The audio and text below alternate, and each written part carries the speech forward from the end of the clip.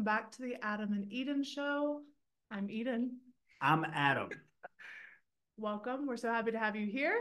Today we're talking about a pretty interesting topic that this guy and I have been talking over for a bit, and we just kind of want to record it, have you guys a part of it as well, so we can see what our thoughts are, make sense of everything. And we want to know what you think. Yeah. Like it's really big to us. So please subscribe, rate, review, leave a comment wherever.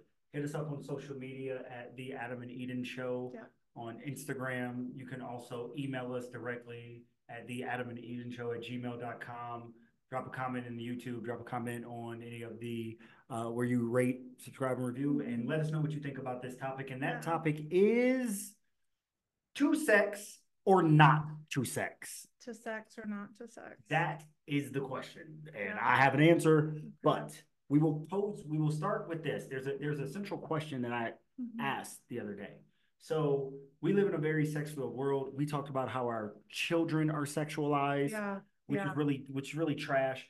We talked about how everything is sexualized. OnlyFans is blowing up, porn is blowing up, and all that. We're not going to talk about that necessarily, but there is a section of individuals, a section of people who are active participating in celibacy. Now, we're not talking about the incels, the people that are involuntarily participating in celibacy. Nope, not talking about them. And my question was, I've heard of some women, I've seen some things, you've sent me some things about women who are being celibate or practicing celibacy in order to find their husband. Yeah. And I was like, do you think that increases a woman's likelihood of finding her husband if she says, I'm going to be celibate until I'm married? Yeah. I think, and this is my own personal perspective because I've been celibate, as you know, for a whole year now. Woo. And this is just my own perspective, my own opinion. So I don't know, I can't speak for the whole female population, obviously. I don't think a woman being celibate makes her more likely to find her husband or find a husband. I think that it really depends on the woman. It depends on her other attributes other than whether or not she's having sex.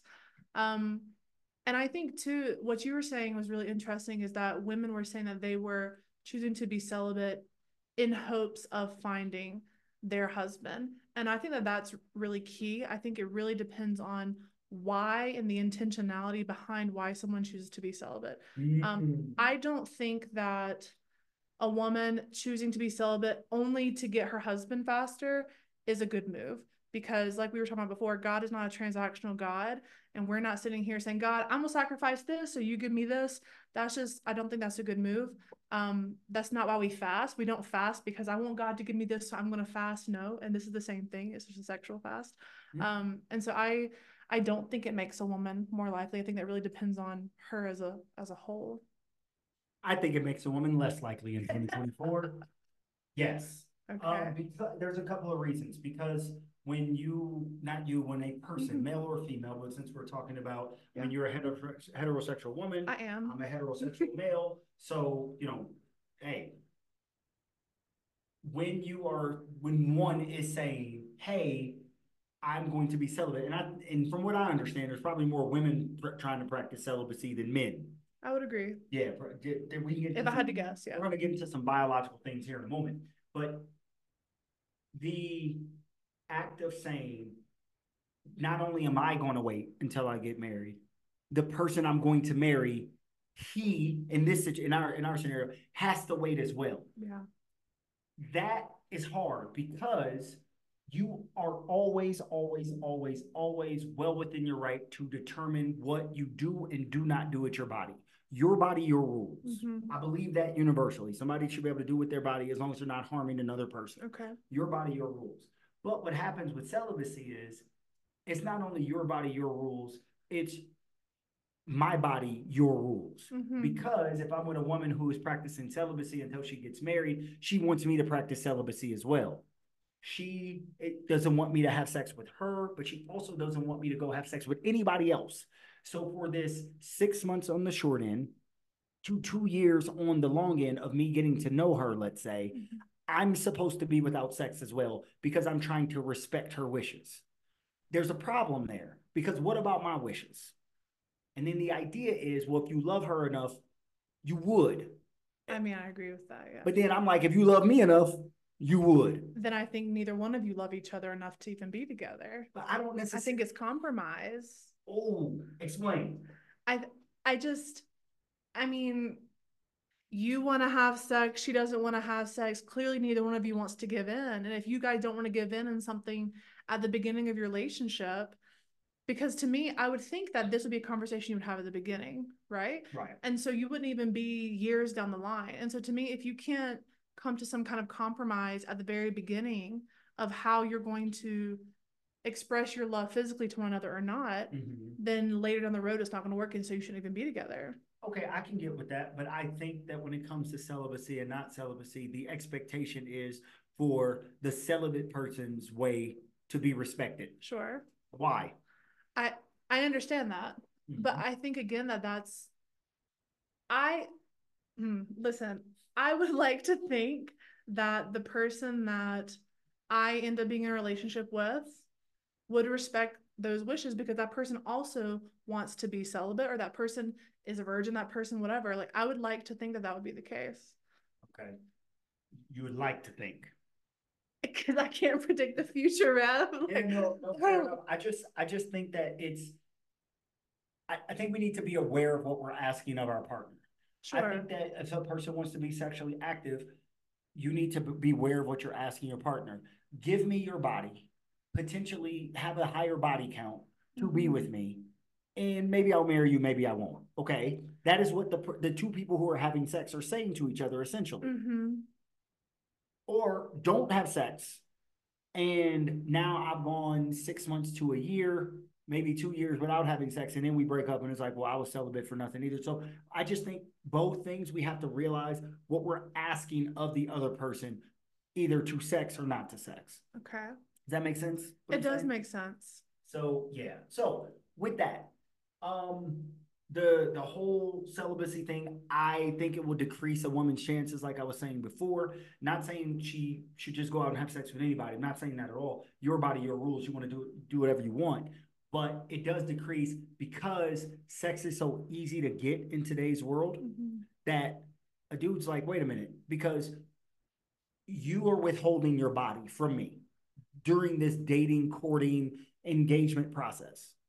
But while you are withholding your body from me, you want me to withhold nothing from you. Meaning you still want all of my gifts of protection, my gifts of my money, my gifts of my wisdom, my guidance, all of this. You want all of those gifts that a man can give to a woman. But the gift of your body, you don't want to give to me. Is that all a woman can give to? No, I didn't say I know. Gift of like not the only. I got you, but that was just like one thing you named for women. That you named like 5 things that men give. Well, here's the thing. I'm a dude, and let's be honest. Be honest, yeah. Sex is important to both men and women. Sex, maybe not sex, but ejaculation, the release of sperm, semen is the anatomy of it. Is a need for a man. How do we know it's a need? It is a need because if a man does not do it voluntarily, his body will do it involuntarily. We call that a wet dream. Now, her joke, girl so ugly she can mess up a wet dream. I'm like, wow, like that's bad. Like, good Lord, like that is awful. Anyway, so a wet dream. So what is a wet dream for those who don't know? This this is going to be gross. I'm not trying to be gross. I'm just being honest, right? This is biology, so it's just science. I don't think it's gross. It's just so as I sit here, I'm a able-bodied man. I have not lost my libido, etc. As I'm sitting here throughout the entire day, my body is it's like making sperm. And it is. It just is. And there's going to come to a point where my body is full, and it's like, hey, man.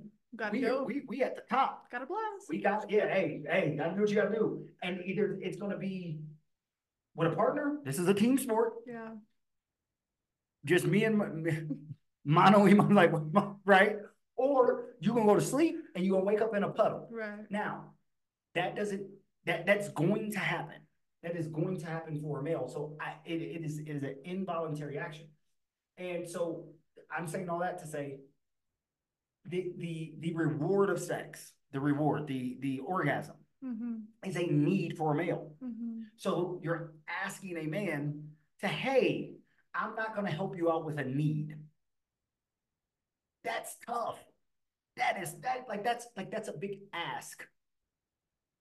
Okay. Do you understand? Like, I hear what you're saying. Yeah. So that's why I'm like, hey, for a man to be like, there's some men who out there that can do it. And please write in. Let me know. Yeah. Let us know. Right? Let us know. But I don't think it's necessarily going to increase her likelihood. I think it would decrease her likelihood, because if she comes out the gate, I'm celibate. If you looking for this, just tell your story walking. Well, you're gonna be lonely. Yeah, and I think that way of saying it is unattractive in itself. You know, if a woman's coming out here and saying, if you're not celibate, swipe left, or if you're just here to have sex, swipe left or right or whatever direction it is, I think that's unattractive in itself. Something that you were saying earlier that was really interesting is you were talking about, the 3 different ways that men can release sperm. I guess my question to you is, like, because we were talking about this before, and you were saying how basically the only option is, like, you wake up in a puddle, using your words. But would a man with a celibate woman not be okay with, like, taking care of business himself, or having her take care of him in a non-sexual type of way, like non-intercourse? Okay. Yeah. But would the celibate woman be okay with doing that? That depends on the woman. I think that depends on the woman. I think it depends on her definition of sex. Right. Because you can have arguments in all different directions with that. Because some say you don't necessarily have to have intercourse in order to have sex. And some say if our genitals are involved, it's sex. Then it's sex, right? Yeah. Exactly. So I mean, yeah. So you want me to take care of a need by myself. My point to that would be, okay, well, then you take care of your needs by yourself. I feel like women do a lot of times, like those emotional things you were talking about, and I think we do. But she would like for the man to be a part of her emotional needs. So my question is, why do you want me to be a part of your emotional needs, but you have no desire to be a part of mine? I hear you. I do. I don't know what the answer is. And I think that too, though. I mean, again, this is my own perspective. A woman, me as a celibate woman, if I'm with someone and I'm dating them, whatever, I also want to be a part of his needs as well. And it is great restraint to not do that. And I want to be a part of those needs because I have those same needs. I just want to wait to do those needs. Okay. To have those needs satisfied. But see, so when it's a need, it's hard to hear wait on your need. I got that. When you're hungry, waiting on food, that sucks. Yes. When you can't breathe, waiting on air. Are we comparing sex to not breathing? No, I'm comparing the need. Okay. That's what I'm comparing the need. Okay. And to some, yes. When my body's like, look, man, again, I'm full. The canister is full. Right. We're about to blow. Again, you got a partner? No, I'm gonna take care of this myself. So I just want it to be known that it's a need. So you admitted here you're on a celibacy journey. Yeah. What for? Share with the people.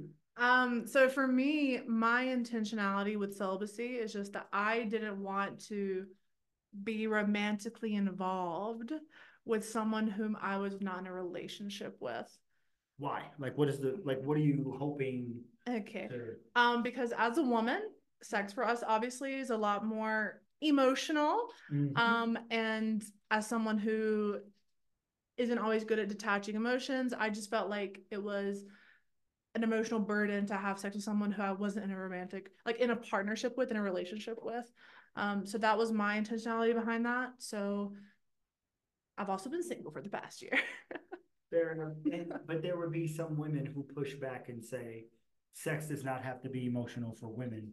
They can. That is correct. Yeah, but I don't necessarily, even if that is the case. So let's say I'm not going to tell somebody what is emotional and what is not. I do think this. So currently, folks, we're in my house right now. We're in my house. This is Rev's studio where I record my podcast. You have your own, all that good stuff. And right now, this visit is more intimate for me than it is for you. For sure. Because you were in my space. You were a visitor in my space. Well, when a man and a woman has sex, the man is entering her body. By nature, it is more intimate for her. Like when something is in you, that is intimate. Right. More than being in some. I would agree with that. Yeah. Secondly, and I'm going to use this word loosely, the danger of sex is higher for a woman than it is for a man. When I say danger, most not all, but most STDs show up worse in women than they do in men. Also, pregnancy. If a woman and a man have a one night stand, they don't exchange numbers, etc. She gets pregnant. She has to deal with a child for 18 years or an abortion. He goes on, lives his life none the wiser. Yeah. These are not equal stakes. Right. So with knowing that, then what is hard to understand, or why can there not be a compromise if a woman is choosing not to have sex, knowing that all of those things are more elevated for her? Well, you can't compromise because it's we either having sex or not. There is no a little sex. Right. Let me put the head in, doesn't really work because then that's sex, right? No, it's the truth. So either we're gonna sex is not something we can compromise on. Compromise is like, I want burgers, you want pizza, we go to a pizza and burger place, right, or something like that, right? Yeah. Like you get, but when it comes to sex, you said those sexual things, great, but the celibate women that I've known don't want to do those sexual things. They don't want to do because it's tempting. And they're the ones that said your genitals are involved, then it's sex. Okay. So then, well, there is no compromise. It's just waiting, and it's always easier. I feel like you shouldn't be with that person then. Fair. It's always easier to tell somebody to wait than to be told to wait. Oh, 100%. Like I'm not denying that. And I feel like if the roles were reversed, and if a man was telling me he didn't want to have sex and I was actively having sex, I would probably be incredibly sexually frustrated by that. But then again, if the roles were reversed and a man that I was just meeting and just starting to pursue was telling me that, I would reevaluate if I wanted to pursue further. If it was a man that I had been with and all of a sudden he decides he wants to stop having sex, because that's happened in a relationship before. He's like, let's just stop for a while. And I'm like, this is weird, but okay. But I love you. So, okay, let's take a little break from the sexaroo, you know? Yeah, put the toothpaste back in the tube, man. I know, but again, like that sacrifice was made because I loved that person. I think that that's what it ultimately comes down to. And I also been thinking of this premarital perspective. Premarital sex is sin, right? Yep. And so in my mind, and this is my thoughts today on January 25th, 2024. I don't know how I'll feel in the future, but this is how I feel today. In my mind, if I am pursuing someone who's also claiming to be like a godly person, because that's what I would want to look for, right? And he's telling me that he doesn't want to be with me because we're not having sex, to me, I'm completely fine with that, because why would I want to be with someone that is okay with me sinning? Because that's the thing that separates me from God. So like, why do I want to be with someone that is totally fine? Because if he's okay with me sinning in that way, maybe he's okay with me sinning another way. And to me, like that's not a marriage. That's not sanctification. I don't know. And again, this is how I feel today. Catch me in 5 years when I'm with somebody. We'll see how the conversation goes. But I love what you just said there. The idea of why is he okay with me sinning, and then sort of like leading you into sin. Yeah. And you said that sin separates you from God. So I think, a couple of things to it. Sin, maybe this is where you and I don't agree. I don't think sin necessarily separates us from God. I think it separates us from the protection of God. I think living a life of sin, sin itself, right? Like because God, the umbrella. The umbrella. We talked about that. Check us out in a previous chapter, episode. Yeah, episode 2. There it is. So, what is sin? Sin are things that we do that are outside of the will of God. And the reason he keeps us within his will, because he knows his will protect us more than anything, than being outside of his will. Again, I heard the preacher say, I've talked to you about this before, that sin is self-imposed nuisances. Yes. Right? So I don't believe that sin itself is what keeps you from salvation. Right. I believe that it is not believing in Jesus as the Son of God that keeps a person from salvation. I agree with that, for salvation. Right. But sex, when you are having sex, you are inviting danger. You are inviting nuisances into your life. So that is a good question you would ask. Why are you okay with inviting nuisances into my life? Yeah. Why do you want me to be away from the hedge of protection of God? Now, once we get out of the protection of God, then I believe we are exposing ourselves to a life of sin. And that life of sin can get us distracted from God. So in some way, I agree with you. Yeah. So yes, I understand that. I don't necessarily have anything to refute that, but I still say, while you're 100% correct, it's still difficult for a person, especially a person who has already been sexually active, to get to 35, Oh to yeah. 30 years old and be like, nope, I'm I'm just gonna, kidding. I'm done. yeah, I'm done. I'm gonna wait 2 years, 6 months, whatever it Yeah. is, to get married. So since you brought up the religious thing, I have a question. Okay. Question I've been asking. I've asked you, I've asked some other people. Great question. I ask you all out there. All of us, on the side of our voice, you have, I think everybody's familiar with church. Yes. We're familiar with the Christian church in some way, shape, or form. I asked Eden a while ago, you laugh, Blair, okay, fine. And it's just weird. I asked you, why do you think, well, first, do you think, and why do you think that sex is the sin that most churches speak about Yeah. the most? They don't talk about other sins nearly as much as they talk about sex. Yeah. Sex is the sin of choice that preachers, teachers, churches go after. And they try to get you married off fast too, so you don't sexual sin. And if you don't believe me about the sexual sin, every preacher you've ever heard has talked to you about shacking up. Yeah. And don't do it. Your thoughts? Well, I don't know. I agree that yes, I feel like sex is talked about more than anything else. Especially, and I know I was telling you this before. My I grew up in church, right? So I feel like oh, thank you. I feel like it's so hot. I feel like most of my experience in church growing up, I was in high school. So yeah, sex was the number one message we heard because we were dumb high schoolers, we didn't know any better. We didn't know how to not what? Young, dumb, High schoolers. and full of, you don't know the end of that? No. Okay. It rhymes. Young, dumb, and I wasn't being gross, but I'm just saying, you just said you were high schoolers. That's what high schoolers are. All right, we're not going to finish that. We're a family show. But so yeah, that was the primary message because I was in high school. And then moving on into college and then in my adult life, I was kind of far from God, as you know, so I wasn't really in the church.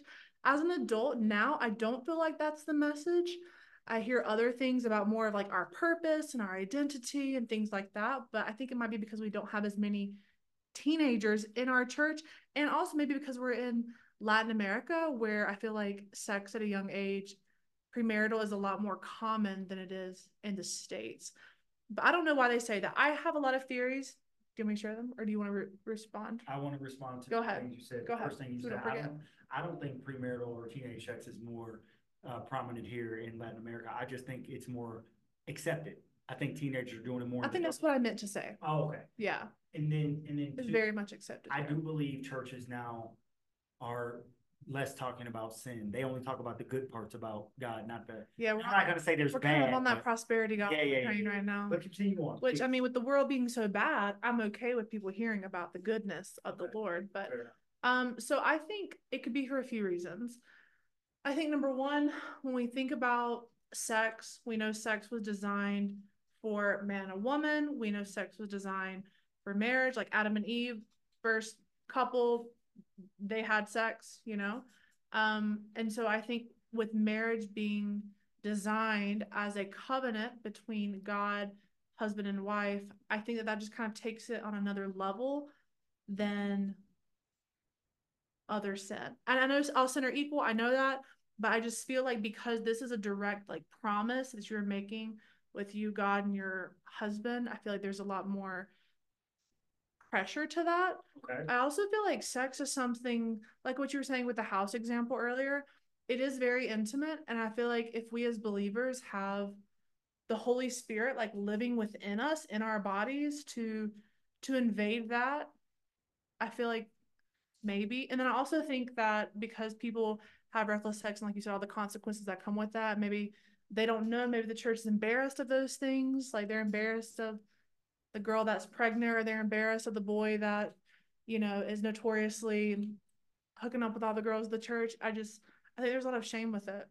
Okay, fair enough. I don't think the church is trying to save people from that type of sin. That's just me. I may be a little skeptical. I do like the other things you were saying. Some people are going to get upset that you said like sex is designed for male and females and husband and wife. It was. But okay, I agree. I'm not saying you're wrong. Right. I just said there's no reproduction without a male and a female. and look, no lies told. All right, so I'm going to read something from the Bible that is odd to me. It's not odd, but it's odd why these things aren't talked about in church, like sex is more. So this is Proverbs chapter 6, verses 16 through 19. There are 6 things the Lord hates, 7 that are detestable to him. Okay? So haughty eyes, right? A lying tongue, hands that shed innocent blood, a heart that devises wicked schemes, feet that are quick to rush into evil, a false witness who pours out lies, and a person who stirs up conflict in the community. Those gossips. Nowhere does it say in here that God hates or sex, premarital at least, is detestable. So I'm not excusing it. Right. I'm not excusing it at all. I have a question. My question is, okay, church, if we're supposed to be preaching the word of God, teaching people to be more like God, etc., why are we talking about sex more than we're talking about haughty eyes, a lying tongue, hands that shed innocent blood, a heart that devises wicked schemes, feet that run quickly into evil, a false witness who pours out lies, and a person who gossips and stirs up? Like, why are we talking about that more than we're talking about the things that God hates? Right. And I obviously don't know. And I'm sure there's scripture in the Bible too about sex that I just don't like, that we don't have pulled up in front of us, because we wouldn't know the things we know about sex if it wasn't in the Bible, you know? I think, I know you and I talked about it a little bit. I think it's because a lot of these things we still do, you know, like we still are gossipy. We still are, what's other, I mean, we're not shedding blood of anybody. I hope not, but we still might be involved in wickedness. We still run I mean, I was just mentioning something earlier, like still feeling the need to run towards evil in some situations, you know, and that's just like the human nature of us. Right. So I don't know why we don't focus on those things. And or we do, but just not to the magnitude of sex. And the haughty eyes, haughty means like arrogant. So it's Yeah. like being prideful and, Yeah. and looking that you're better than other people, things of that nature. But I don't know. It's weird to me. I think that we are focused on maybe low-hanging fruit, Yeah. if you will. I know brother and sister Things we so can and so are see, yeah. shacking up, but we're not telling them to stop lying. But we should say stop lying, because these are things that God hates. Well, if God hates it, we probably shouldn't do it. I wonder if it's too because those things, some of those things, like lying, the haughty eyes, like being arrogant, the one about gossip, like those are things that are more mental and emotional. Thank you. Those are things that are more like mental and emotional, and almost like things we can't control sometimes. Right. Like sometimes, I mean, I don't lie. If I lie, I immediately tell the truth because my conscience just eats me alive. But if I tell like a little white lie or something, sometimes I do it without even thinking about it. And I feel like sex is something that is a conscious act that you can't just one off like having an arrogant thought or being prideful in this moment. I don't know. So because I'm trying to make sense of it. Can control it more, it needs to be talked about more. I don't know. I don't know. I have more questions than answers, but it seems to me that like, so my answer, why do I think? I think it has a lot to do with a couple of things. I think it is the hush community within the church and within people. I would agree where with that too. There's oftentimes brother so and so and sister so and so in the church are actually having sex or cheating on one another. If we think the church is full of saved, well, not saved. I mean, clearly, probably so. But if we assume the church is full of sin-free people, we are naive. Of course. It is the equivalent of saying a hospital should only have healthy people in it. Yeah, I love that comparison. It's like, wait a minute, hold on a second. The hospital is for sick people. The church should be for sin-sick people. Okay, I get it. But I don't think we're necessarily being taught or teaching it the right way. We're more, it's more like a scarlet letter almost. Yeah, you know, you're right. But we're not talking about the thing that God hates. We're not talking about lying. We're not talking about, we're just saying, we're not talking about lying. We're not talking about arrogant eyes. We're not talking about hands that shed innocent blood. I've actually never heard a preacher say, don't kill people. Do we believe there are no murderers in the church? I know. Do you get what I'm saying? That's a Have really you good. like no preacher That's a gets really up there good and point. says, "Today we're going to talk about murder." Like it doesn't happen. Yeah, Even though it's something that God hates. A heart that's that true. devises wicked scheme. We don't talk about in churches Other things. people that are making wickedness, like devising wickedness, but we do talk about sister so and so sleeping with so and so, Yeah. and sex itself is not a sin. It depends on who you do it with and when you do it with them. Right. Right. So premarital sex or whatever, and of course there are dangers to that: pregnancy, sexually transmitted disease, the things we talked about earlier. But lying can get somebody killed. Clearly, killing somebody is dangerous. No, yeah. All of these things. I just think we're not doing it right. I wonder too, as you were saying this, you know, the church is referred to as the bride of Christ. And in Ephesians, it talks about how like husbands and women, how husband and women have their dynamic of like husbands, how they treat their women, women submit to your husbands, all this, that, and the other. And I wonder too if that has something to do with it as well. The fact that the church is compared to the bride of Christ and she shall be presented holy and blameless. Like I wonder too if that's also why we focus on sex. Is so like, hey, wives, like virginity, like be presented to your husband holy and blameless, because husbands should love their wives like Christ loves the church. And I wonder if that analogy also contributes to why, because we want to maintain our women, our brides, in that same reverence that Christ holds the church. Okay. I just wonder if that has. I'm trying to make sense of it as well because I don't know. Well, but I feel like it's just there's something different about it. Yeah, they're clearly. I think it is. I think it is. And trying to and some I think some people push back against it because it is a level of control. And we live in this. And it's so carnal. Like we are designed to do this. I'm sorry, I didn't mean to cut you off. You're fine. No, I love when you speak. I think a part of it is we live in today in a world today, and I guess it's been like that all the time, but we live in a world today where people really, really push back on body control. Like you cannot control what I do with my body. Now, again, I think it's dangerous for us to go out there and have 100 sex partners and things of that nature. Not only physically dangerous, it's emotionally dangerous because then we get our husband or our wife and we're used to every, well, you know, in my case, it would be every woman, in your case, it would be every guy, right? And then our husband and wife can't be 100 different people. Right. So then we're used to, oh, well, this girl did this way, or this guy did this way, and our wife or husband does it that way. And now it makes it a little bit more difficult. So I understand why God set the rule. I actually get it. I don't understand why the church talks about it the way that it does. I'm still sort of confused there. And when you were just saying that, it made me think too about, because you mentioned this in the beginning, how like porn is super amplified. OnlyFans is like the most trendy job you can have these days. And I know we've talked about it a little bit before. I think too, I don't know, this is my own perspective, but thinking big picture, you know, like when we as believers the world is already so sexualized. And when we as believers are also contributing into that, think of all the things we talked about that spawn from that, you know, sexualization of children, porn being just completely taking over the world in every way, shape, or form, which really destroys innocence of children, in my opinion.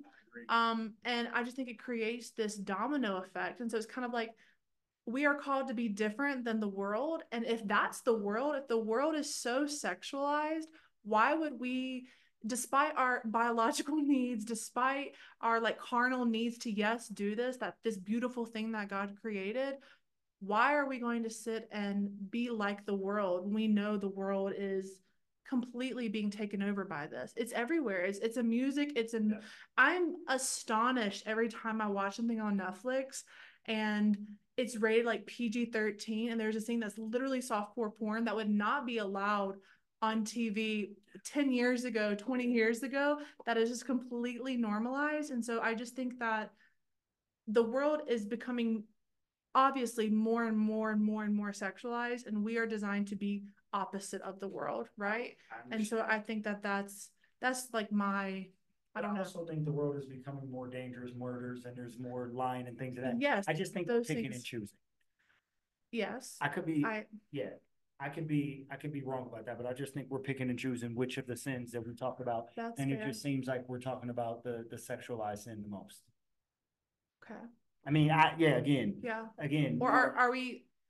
Yeah, I don't know. And I think too, like, are we picking up on that more because that's the thing that we don't want to give up the most, you know, because like we're not out here killing people. So maybe there are messages going around about that, but we're just not listening to them because they don't apply to us.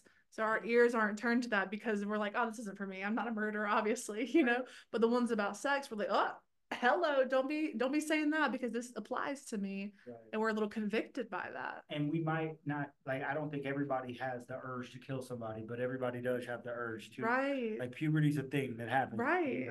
You have the urge to do that. Like it's something we can control more. Right. Because okay, no, I mean, I don't know. It could be, I don't know either. I don't know. Help us. Somebody help us. Yeah. Tell us, a theologian, like let us know in the comments why, like seriously, why has it happened so much in church? Why is that the primary focus, even beyond adolescence? Right. So I want to say something to what you were saying, like the world being more sexualized and things. So I was listening to a psychologist, and she was speaking about how the world of technology is really messing things up in the sexual space. I believe it. And what she was saying was, technology has made us exposed to people outside of our community, and it's given us more options. So, for example, back in the day, if you were a cute girl, you were just a cute girl in your city.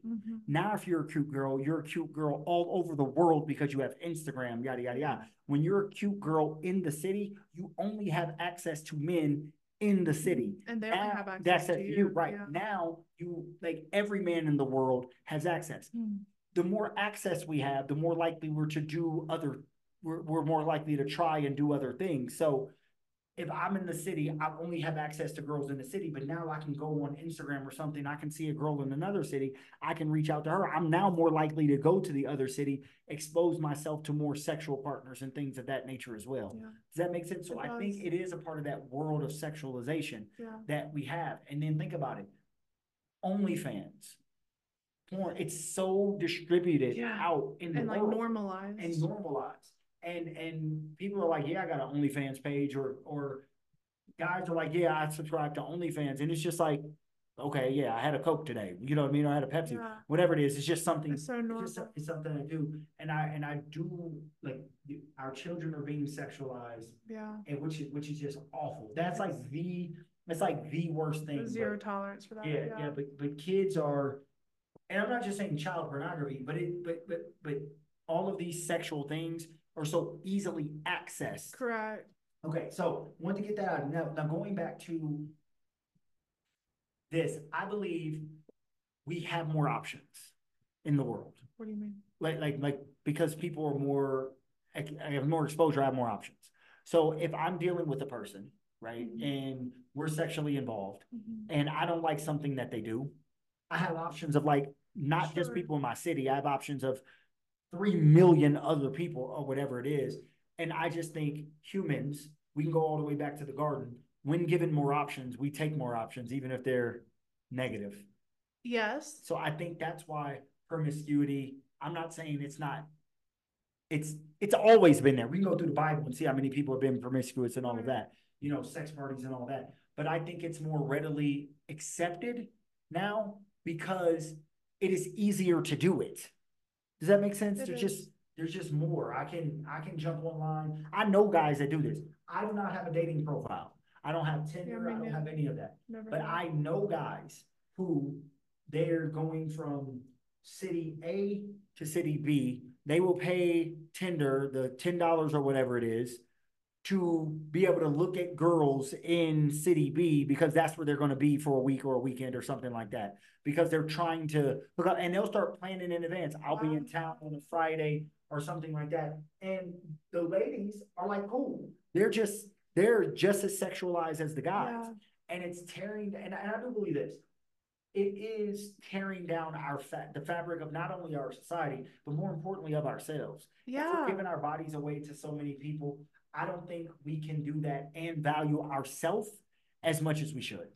And I would say, to go back to the initial question, I think that very thing is a driving factor for why I'm being celibate. I want to value myself. I don't want to give just random people access to me. and I want to restore that in me. And so I love that you said that, because that's hit the nail on the head for me personally, my experience. Well, there it is, folks. To sex or not to sex. We've had a great conversation around this topic. Yeah. Let us know what you think. We have questions. Yeah. Like, for example, of women who are like, hey, I'm being celibate. Am I more likely to get my husband? Like ladies who are celibate and have found their husband. Yeah, that's the one. Like, do you think your celibacy is what led to that? Yeah. You know, how did that dynamic work? Like, was your partner also celibate, or was your partner just, how did that work? Yeah. How did that work with you finding your partner? Celibate men. Y'all out there? I mean, yeah, y'all exist. Where? I'm just playing. I swear they exist. Right. Voluntarily. Yeah. Celibate men. We're not talking right.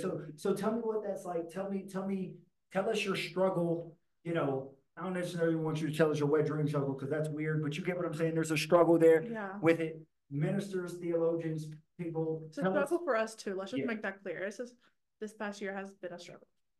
Tell us why, whatever. Tell us why the church seems to focus on sex more than that. Yeah. And anybody out there who, you know, just has an idea about the exposure to sex, like our world is sexualized. Everything is sex.